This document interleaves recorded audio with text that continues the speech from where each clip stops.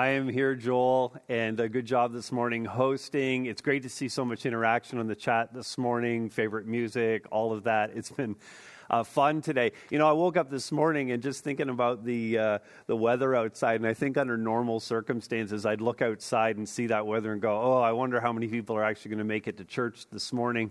But of course, your journey to church was bedroom to coffee pot to living room, and I know y'all made it, and the weather didn't affect you at all in that way. So it's great to be with you in this way. It's great to be the church. It's great to see what God is doing in these days. And we're getting back into this series, as Joel mentioned earlier. We're in the book of Romans. We're picking it up at chapter 6. And just to recap where we've been already, we talked in the first message about the many facets of the gospel, looking at all these different ways that we can look at the gospel itself and understand the gospel. I showed you this big diamond that I had, and we looked at 8 facets of that, of the gospel already. The gospel, of course, so precious to us, more precious than anything else. The gospel is embodied in the person and work of Jesus Christ. When we love the gospel, we're loving Jesus. And so what we've looked at so far in this is, of course, the gospel is power. The gospel is truth. You can see this list building. The gospel is also wrath. The gospel is resisted. The gospel is substitution, speaking of the substitution of Christ for our life. The gospel is faith. It is peace. And it is grace.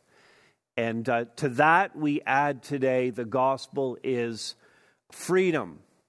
Now, this is an interesting time, of course, to be preaching a passage that looks at freedom, because unless you emigrated to Canada from another country that had an oppressive regime, unless that was your experience, for most Canadians, this is a very unique experience, this particular time in Canadian history, because there's no denying this, we have allowed governments at all levels to suppress, to suspend civil liberties, and even to violate, if I can put it that way, infringe on certain portions of the Charter of Rights and Freedoms. And we have done this in favor of battling the pandemic.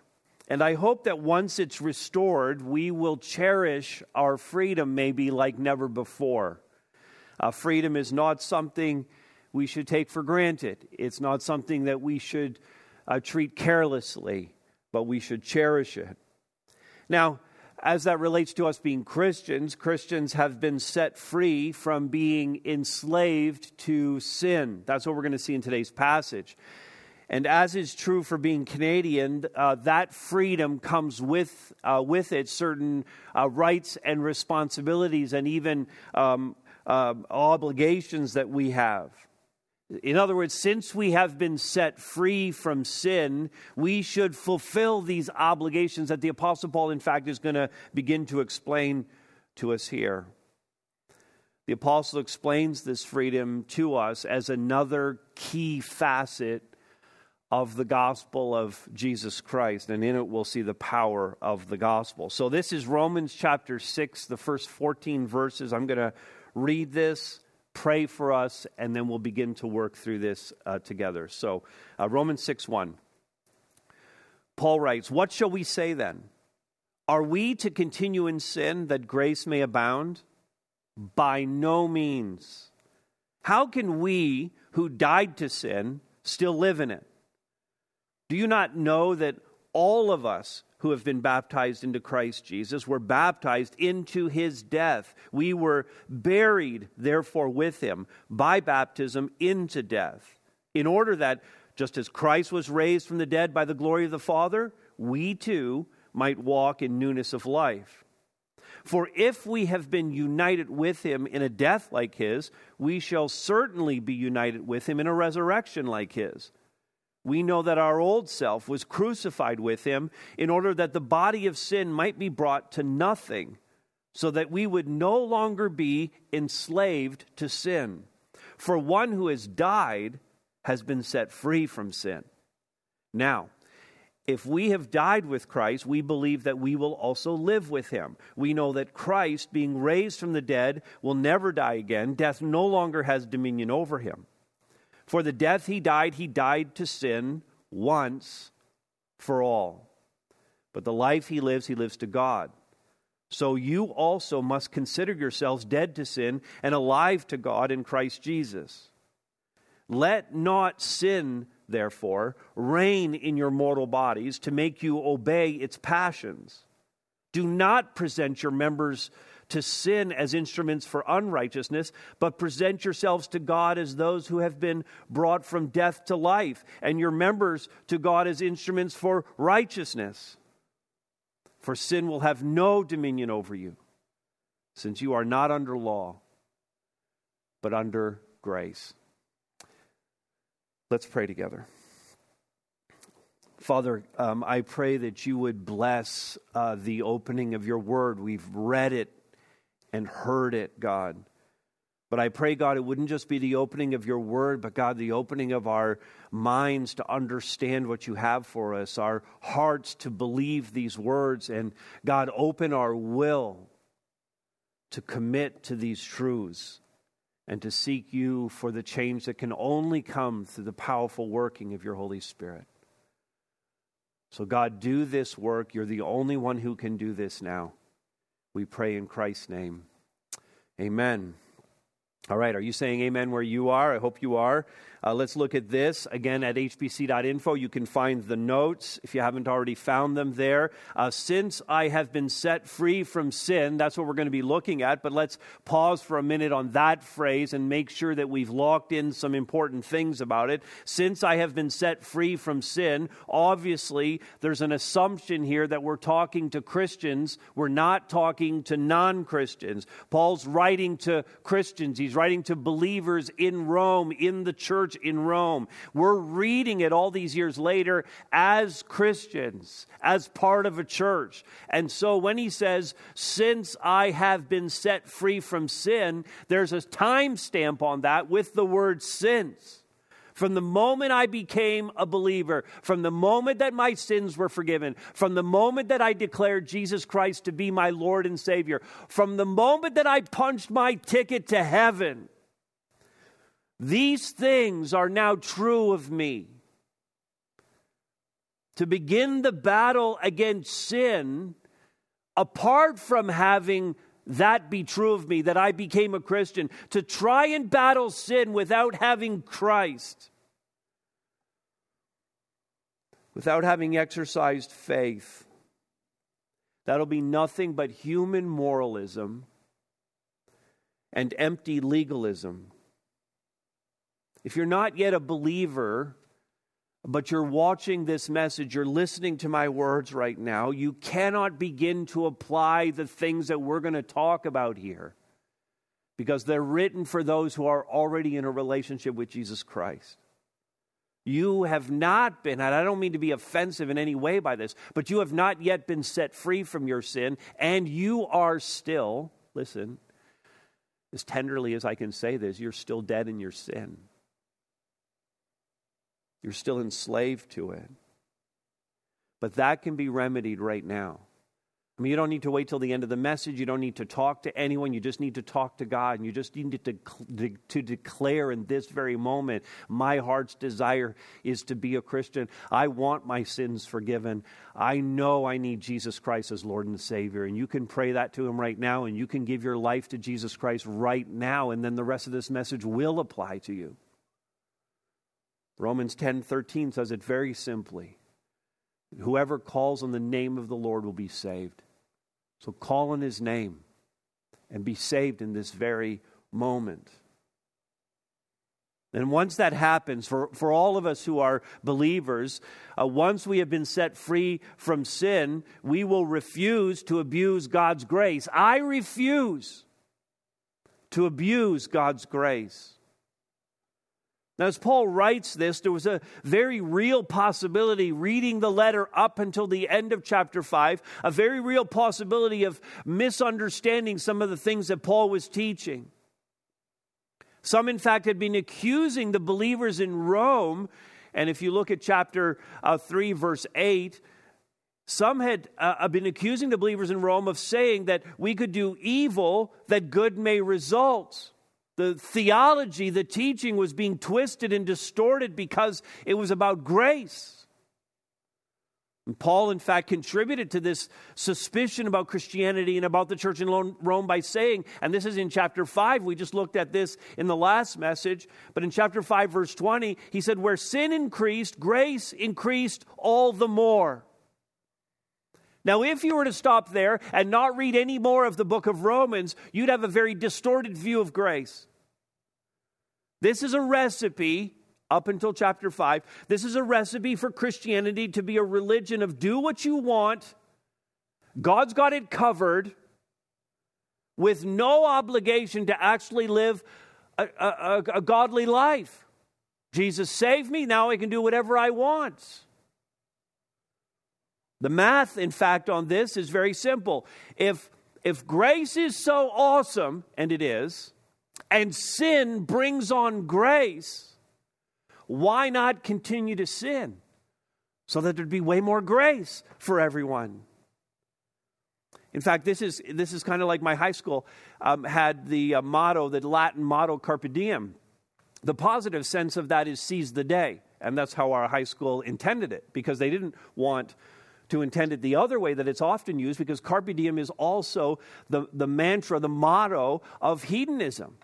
It's eat, drink, and be merry, for tomorrow we die. That's Carpe Diem. Eat, drink, and be merry, for tomorrow we die. But what we're talking about here, what Paul is going to have to address now in chapter 6, is Carpe Diem on steroids. It's Carpe Diem plus. It's eat, drink, and be merry, for tomorrow we die, and then we get to go to heaven with no consequence. John Stott, writing about this very fact as he, in his commentary, begins to approach chapter 6, says this: Paul seems to have jumped straight from justification to glorification without any intervening stage of sanctification. That is to say, that Paul has gone right from justification, the declaration that we're righteous, our salvation, the point that we actually become Christians. He's jumped all the way from that to glorification, that point in which we get to be in heaven and have our perfected bodies without any time spent whatsoever on what it's like from the moment we become Christians to the moment we get to heaven. By the way, the very place that you and I are living right now. So has Paul ignored the process of us becoming like Jesus in this earthly life? Has he failed to address the reality that you and I are only too aware of, the reality of the struggle of the Christian life here and now? Well, he hasn't forgotten it, of course. Paul knows all of this, and that's why he writes chapter 6. In fact, that's why he starts chapter 6 by saying this. He asks the rhetorical question, what shall we say then in light of everything that we've just heard? Shall we, he says, are we to continue in sin? He addresses the very objection head on. Shall we continue in sin that grace would abound? And his emphatic, no delay response comes in verse 2. By no means. The old King James Version said, God forbid. If we were to write it in our own language, not a chance. How could you even think such a thing? And he adds this logical answer. Now, if you like logic, you like this. How can we who died to sin still live in it? To continue to live in sin when you have died to sin is illogical on its face. Because of what Jesus has done for us, our sins are covered by the blood of Jesus. Those sins will never be counted against us again. We are dead to them and they are dead to us. The very character of our lives is altered forever, and we are no longer identified as sinners, but as saints. Purged of our sin, we are adopted into God's family. We are justified, declared to be righteous. And to make his point, Paul then uses baptism as an illustration. Verse 3, he says, do you not know that all of us, again, he's speaking to Christians, that all of us who have been baptized into Christ Jesus were baptized into his death. He's talking about both spirit baptism, the baptism of the Holy Spirit that comes upon us at salvation, but also he's beginning to use a picture of water baptism as a means to help us understand this dead to sin and alive to Christ matter that he's speaking of. Do you not know that all of us who have been baptized into Christ Jesus were baptized into his death? So the picture is that of baptism. It's a picture, by the way, of immersion baptism. And I'm not saying that because I'm an immersionist, which I am, but I'm saying that because of how he's using the illustration. You can't deny this, really. Verse 4, we were buried, therefore, with him. That's the, down into the water part. We were buried, therefore, with him. They have this in their minds now because they've seen enough baptisms and they themselves have been baptized, so they're getting this in their minds. We were buried, therefore, with him, verse 4, by baptism into death. Now, here's his point. In order that, just as Christ was raised from the dead by the glory of the Father, now there's going to be this parallel that he continues on throughout. The parallel is us and Jesus, the believer in Jesus. We died with Jesus. We were buried with Jesus. We were raised from the dead with Jesus at the moment of our salvation, so that, notice, he finishes off here by saying, in order that just as Christ was raised from the dead by the glory of the Father, we too might walk in newness of life. We were crucified with Jesus. We were buried with Jesus. We were raised to new life with Jesus. And now we walk in the newness of life, just as Jesus did. All of that happens, as I said, at the moment of our salvation.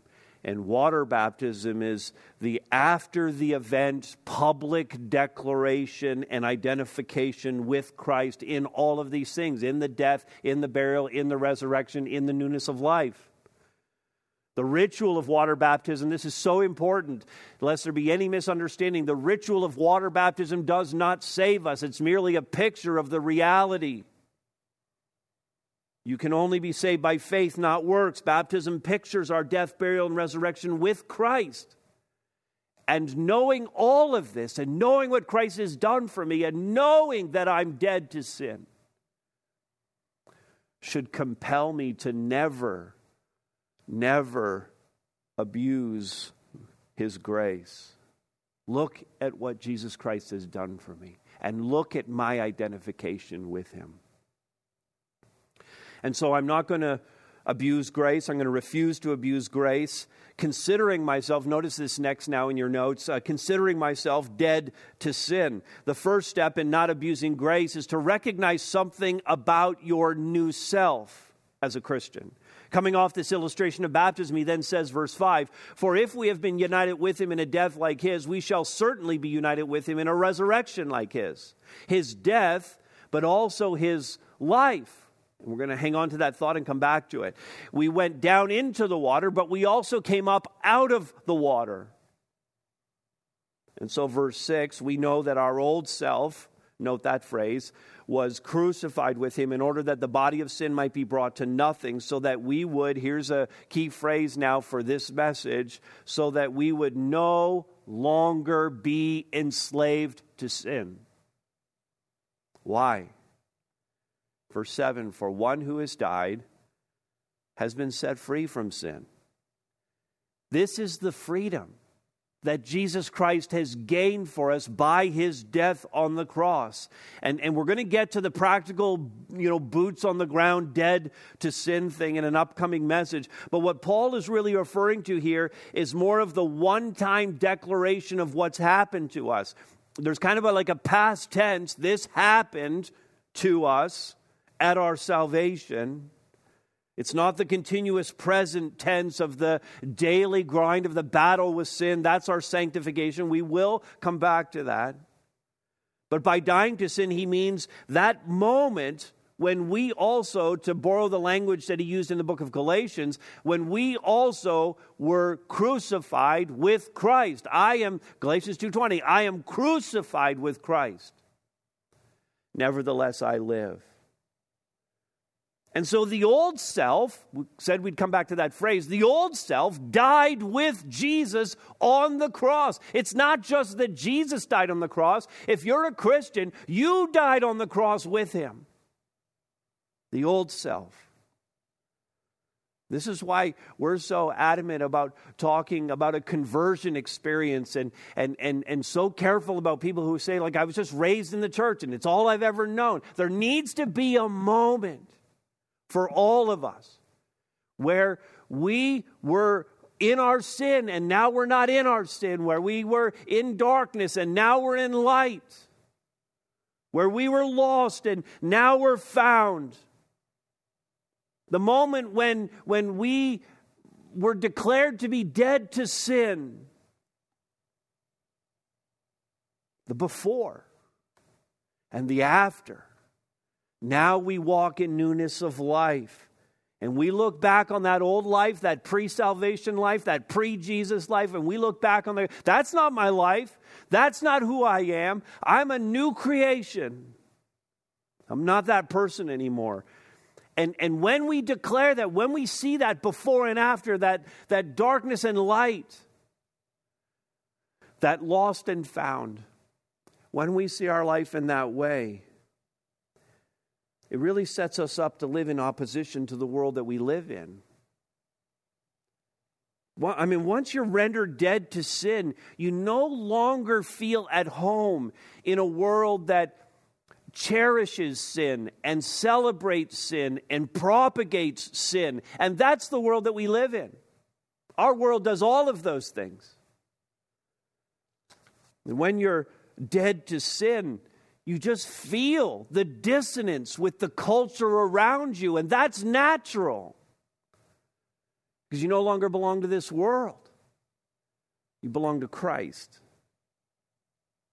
Your conscience notes everything that violates God's moral character, and that's what sin is. It's anything that violates God's moral character. The Spirit of God in you convicts you of what you're seeing because you're dead to sin. You're dead to this world. The Christian, we're working mostly here now on an understanding of things, on our theology and our beliefs. But Christian, do you understand all of this? That you are dead to sin.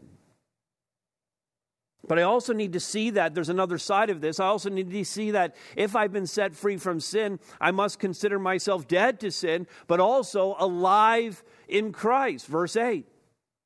Now, if we have died with Christ, and we have, if we're believers, if we have died with Christ, we believe that we will also, notice, live with him. The two go together. They're inseparable. They're two sides of the same coin. Verse 9, we know that Christ, being raised from the dead, will never die again. Death no longer has dominion over him. Verse 10, for the death he died to sin once for all. Now mark that phrase, it's so important. A favorite of Paul's that shows the finality and the effectiveness of Christ's death. Crucified once for all. And that was enough. But the life he lives to God continually. And the application for us comes in verse 11. So you also must consider yourselves, that's the ESV, the translation I read. The King James says, reckon yourselves. The NIV says, count yourselves. It's kind of a business term. This is what I consider to be true of me now. This is the column in the ledger that I'm putting this in. I consider myself, I reckon myself, I count myself dead to sin and alive to God in Christ Jesus, verse 11 says. Now think of the implications. Because this means that sin no longer has dominion over you. Which means that you are truly free. The kind of freedom that no one can take away from you. Now, if only we would live like it. That becomes the major challenge. If only we would actually live like it.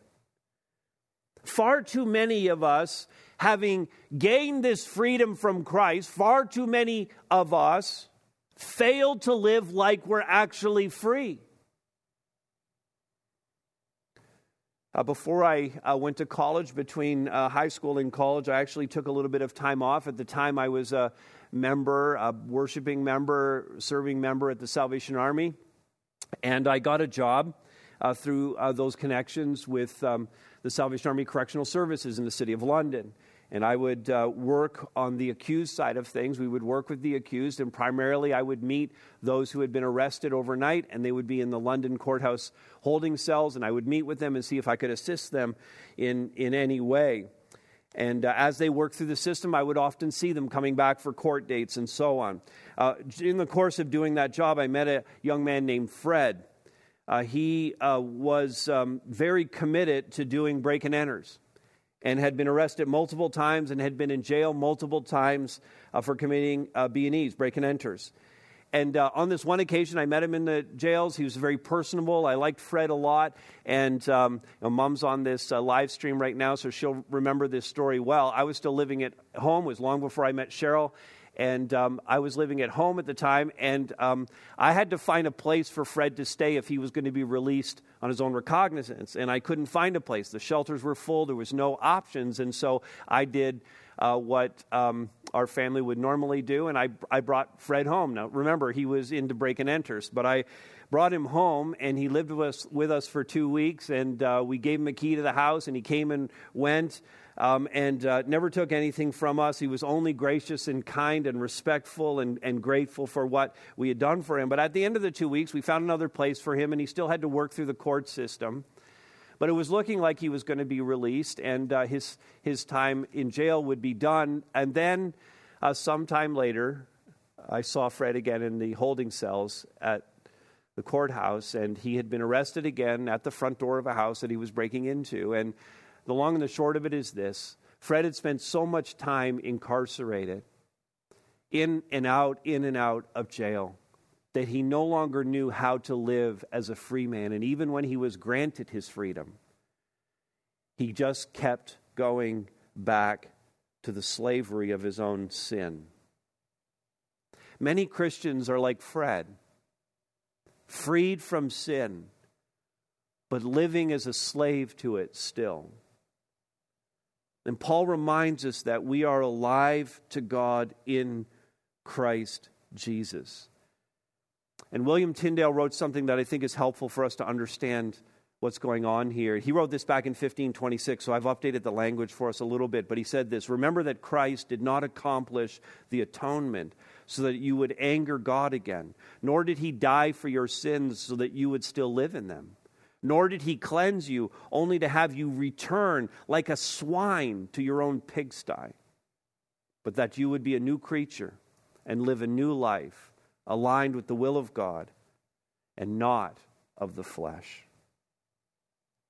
I have been set free from sin and consider myself dead to sin and alive in Christ." Notice now, while aggressively, this works right off the Tyndale quote, while aggressively resisting its dominance in my life.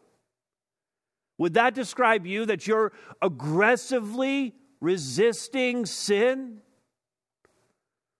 Everything we've heard to this point is in, if you like grammar now, everything we've heard to this point is in the indicative. It's something we just need to accept, believe, understand. Something that Jesus has done for us that we simply need to acknowledge and receive. But now we turn our attention to the imperative. This is the command. This is the part where we have to be engaged in it beyond just believing. In fact, Robert Mounce, one of the commentators I'm reading for this series, he said this: the imperative challenges us to become what we are. We're dead to sin. We're alive in Christ. We should be that. We're free. Let's live as free. This passage is not that you as a Christian will no longer sin anymore. That's not the thing. It's not like we are achieving some kind of sinless perfection. I hope that much is obvious. Sin still plagues us in this world. We all still struggle. We'll struggle until the day we breathe our last. The world itself wars against us. Our flesh challenges us minute by minute. And the evil one, we're in a spiritual warfare, the evil one is still very active in this world. But when you sin, you demonstrate an understanding of grace by repenting and with a ruthlessness about eradicating sin from your life. And so there really is, as you look at this, there's a do not do aspect to this, and there's a do aspect to this. The imperative comes at us both ways. The do not do aspect is verse 12. Let not sin therefore reign in your mortal body to make you obey its passion. This is the imperative, this is the command. Don't let sin reign in your body. The power of sin's been broken. The dominion of sin is over. Why are you still letting it rule you? Verse 13, do not present your members to sin as instruments for righteousness. I think of that verse, make no provision for the flesh. Don't make it easy for yourself to sin. Stop doing these things and start doing some other things. That's the do not do aspect to this. Then halfway through verse 13 there, this is the do aspect. This is what I have to do. Present yourselves to God as those who have been brought from death to life, and your members to God as instruments for righteousness. Literally present yourself to God. God, I want to live this way. You've said that I'm alive to Christ. I want to be alive for Christ. We're going to talk a lot more about that. What Paul is addressing in this passage as he speaks of grace and how we deal with sin and how grace is portioned to us. But he's addressing this cavalier attitude that we have, this careless, flippant, grace-abusing attitude that we can have about sin in our lives. Where we would have a refusal to confess a sin, a refusal to repent of it. Paul's wanting us to take a good hard look at seriously we take sin in our lives. Are we doing anything to stop it? Have we, for example, excused our own sin? Or worse, redefined it so that it's not sinful according to our definition of it. Now, I would only mention that because it's actually pretty popular today among professing Christians to redefine sin. This isn't sin. I know that, 2,000 years of church history have said it's sin, but we're so much more enlightened in the 21st century. That's no longer sin. One of the most obvious gods of this age, of course, is the god of sexuality. The biblical standard that has survived millennia all of a sudden is no longer applicable. God's word is defined to satisfy a changing culture. Even professing Christians now question or reject biblical teaching, the biblical ethic around sexuality. Professing Christians have changed their stance on homosexuality. Professing Christians have changed their stance on extramarital sexual relationships and premarital sexual activity among heterosexuals. It's nothing for professing Christians to explain away an affair by saying, well, you don't know what I have to live with. You don't know what my marriage is like. Or to justify sex before marriage by saying no one believes that anymore.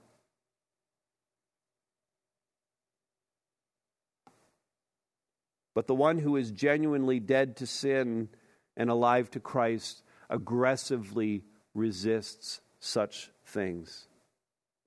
in fact, the pattern of my life, when I have violated God's moral code, God's moral character, when I have sinned, the pattern that really needs to play out in my life is this, and I think this is going to be helpful for all of us. When I resist sin's dominion or sin's control in my life, first of all, I feel sorrow. I feel the weight of my sin. One of the clearest indicators that you're a genuine Christian is that you feel badly that you've sinned.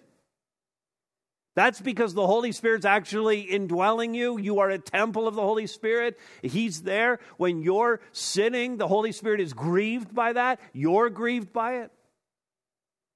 Secondly, when I resist sin's control and I've sinned, I run to Jesus and I agree with him that sin. I'm not like searching the Bible to try and figure out if there's a loophole. I know it's sin. I'm going to agree with Jesus. Third, I put down this: when I resist sin's control, I decide not to return to my sin. You know what? I feel so badly about doing that God had to pour more grace on it, that I've potentially abused grace. I feel so badly about that. I don't ever want to do that again. I'm not saying you won't do it again. I'm just saying the desire in you is, I want to do everything I can to not do that again. Here's a fourth one. I assume responsibility for the consequences of my sin. In other words, what do I need to do to repair the damage that I've done? It's not always possible, but sometimes it is. And then fifth, I put this. I put measures in place to keep from sinning again. I put accountability in place. I just make sure that I'm not making sin available to myself. And we can talk a lot more about that in the coming weeks. You can see both aspects of what we've talked about here in terms of imperatives, both the do not and the do. And then he concludes his argument, verse 14, for sin will have no dominion over you. You should not be controlled by sin, since you are not under law but under grace. And far from encouraging us to sin, grace releases us from being under sin's dominion. And as grace-filled lovers of God, we no longer give ourselves to sinful ways.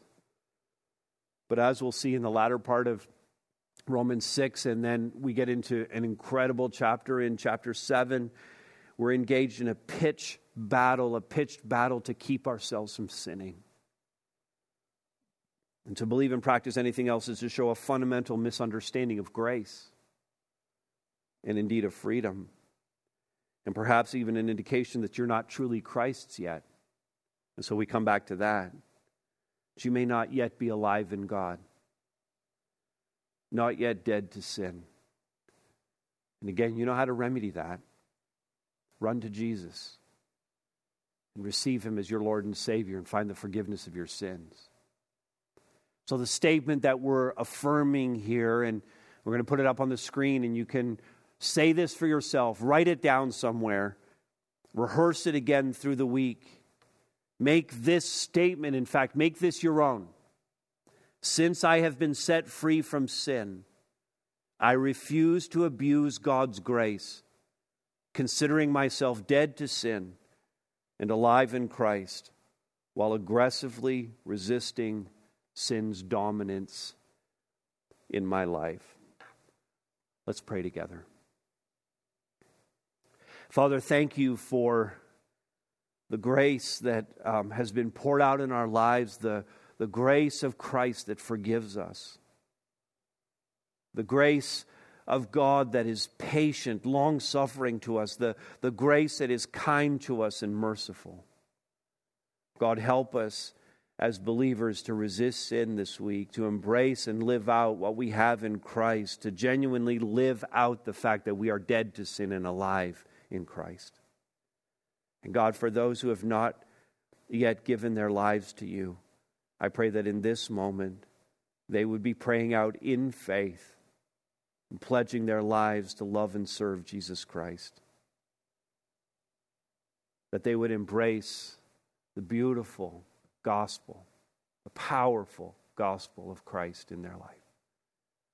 And I pray this in the name of our Savior, Jesus Christ. Amen.